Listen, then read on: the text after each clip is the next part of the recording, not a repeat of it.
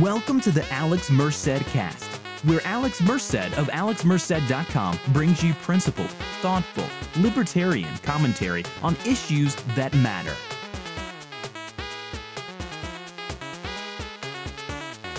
Hey everybody, this is Alex Merced from AlexMerced.com, and you're listening to the Alex Merced cast. Now again, this is part of our series of bonus Monday episodes, and if you guys are really enjoying the content on these bonus Monday episodes, please do consider subscribing as a patron over there at patreon.com/AlexMerced, whether it's $1, $5, $10 a month. It all goes to help as we're going to reassess sort of what's going on with the podcast and many of my other liberty projects at the end of June. And it's going to be dependent on sort of my ability to financially, how feasible it is financially for me to keep kind of doing the output that I have as I'm going through some transitions in life, which we'll talk more about at a later juncture. But so please do consider that. It does help. It does matter. Going over to patreon.com/AlexMerced and becoming a subscriber, it gives you access to the Discord group, and we'll be giving other perks as we go along. Now, today what I want to talk about is polarization and why polarization matters. Because a lot of times people in politics, their focus is, I want to promote my ideas, and I don't care if people are upset by hearing my ideas. I don't care. Now, there's a couple of reasons why that's a bad way to approach it. I mean, one is generally if you make people upset, they're not listening to you, and they're less likely to embrace your ideas.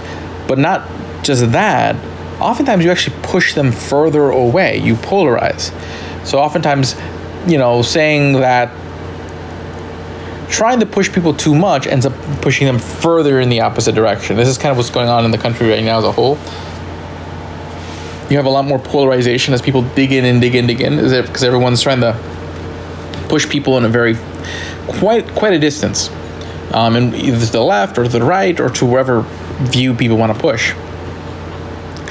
But polarization really has, and it's not just that, but it's also just the nature of politics. Because the nature of politics is to win an election, you need 51%. So you can upset, anger, be mean to 49% of the population and still retain power.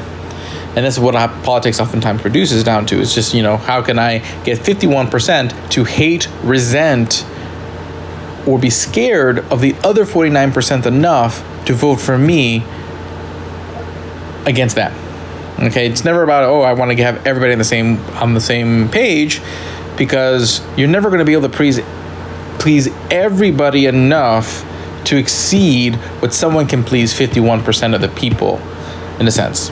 Okay, so I can theoretically imagine a scenario where, hey, everyone at the table is happy to an extent. They have something they can live with, yes.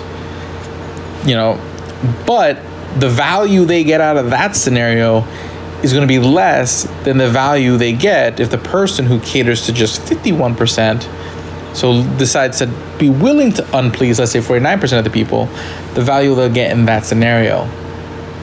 Okay, so it's just sort of natural, sort of the rational irrationality of politics. Okay, where basically, it creates this incentive to maximize the value for something, to create this coalition that subjugates another. So that means the thing is that I only need you to vote for me for one moment, so it's much easier to use fear than hope. Okay, because hope requires me to give you a vision of the future and how good the future can be. That's powerful, but even more powerful is what you can lose right now. So there's a lot of behavioral studies that say people are much more willing to act on losing something than they are on getting something. So a message of fear is going to be much more powerful in the short run than a message of hope. And this is why candidates oftentimes focus on fear, on the horrible things that are going to happen to you if the other candidate wins. And their supporters who are horrible people for voting for that person. And you don't want to be a horrible person, so don't vote for them. Don't even talk to them. Don't look at them.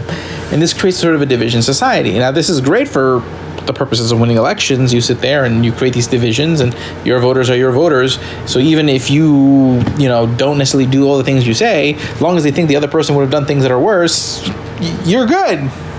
That's the nature of sort of electoral politics. Okay, this is very different than sort of market democracy, in a sense where basically me choosing happens on a daily basis. Me choosing McDonald's happens on a daily basis, and they mess up on one transaction, I don't go to them for the next. Okay, while if I vote for president, I'm stuck with that president for 4 years, and they're going to do all sorts of things over the next 4 years, and I'm only given 2 choices, and if the other choice is worse, then that sucks. So that's sort of the story what's going on here with politics. But the thing is that it also has a social and economic cause, because the more divided we are from each other, the more we start hating, resenting, fearing each other because of the political divides, because of the nature of politics to exaggerate and maximize sort of the things that divide us, to amplify them.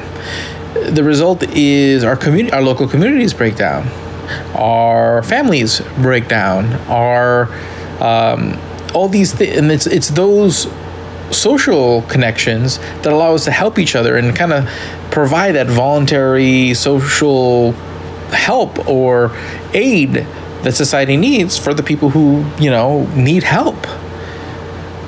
And then that hurts, and also hurts economically, because we're less willing to do business with each other. We're less willing to help each other. We're less willing to converse with each other. A lot of the benefits that the free exchange of ideas, the free exchange of capital, the free movement of things aren't there if we don't talk to each other, if we don't associate with each other. We don't have to agree with each other on everything, but we have to be willing to be freely coexist.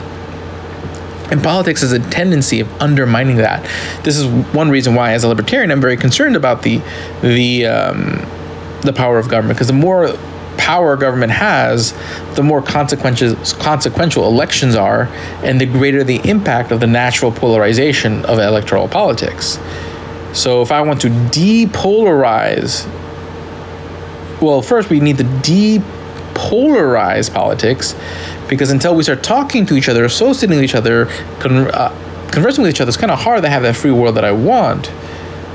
But also at the same time, things will only depolarize if electoral politics becomes something that people don't need to pay attention to, if it becomes less consequential, and that will only happen with less government power. So this is, to me, like a very practical, a very high level reason why, even if you're not like a libertarian through and through with me, who just really loves free markets and really believes in free people, that limiting of governments to limit polarization, I think, is a very compelling reason to understand as a major benefit sort of to the libertarian program of sort of limiting government, getting government out as many things as possible. So I kind of wanted to, that was the point of today. I wanted to really kind of present that argument and have that discussion, because I think that's an important discussion to have that isn't being had enough, because everyone always just blames the other side for being the source of all the polarization. No one wants to accept their role in creating that polarization, because to them that polarization is that creating that anger and frustration and fear of the other side is how they win. And they don't want to give up their tool, their weapon, but they sure do want to take it away from their opponent. But the problem is, in order for society to really thrive, we need to, and this is why I always use the term disarming our hearts, because that's literally what we're doing. We're disarming our hearts. We're saying, you know what, we're not gonna be so defensive. We're not gonna be so antagonistic. I'm gonna let my heart be open to disappointment, to be open to things not always going right, because until we're open to uncertainty, everything is, there's always uncertainty in everything. It's kind of like relationships. People who have a hard time being in a relationship because they're scared of being hurt. They're scared of the uncertainty. There's a chance that things might work out and they'll have a happy life. There's in uncertainty, there's also the hope of something good. But they're so scared of the chance of something bad that they just don't take on that uncertainty at all. And this is society as a whole. We get so scared of the bad that we close off to the good. So this is why depolarization is so important, and depolarization is going to really be dependent on our limiting of government power and limiting of the role of sort of electoral politics in our lives.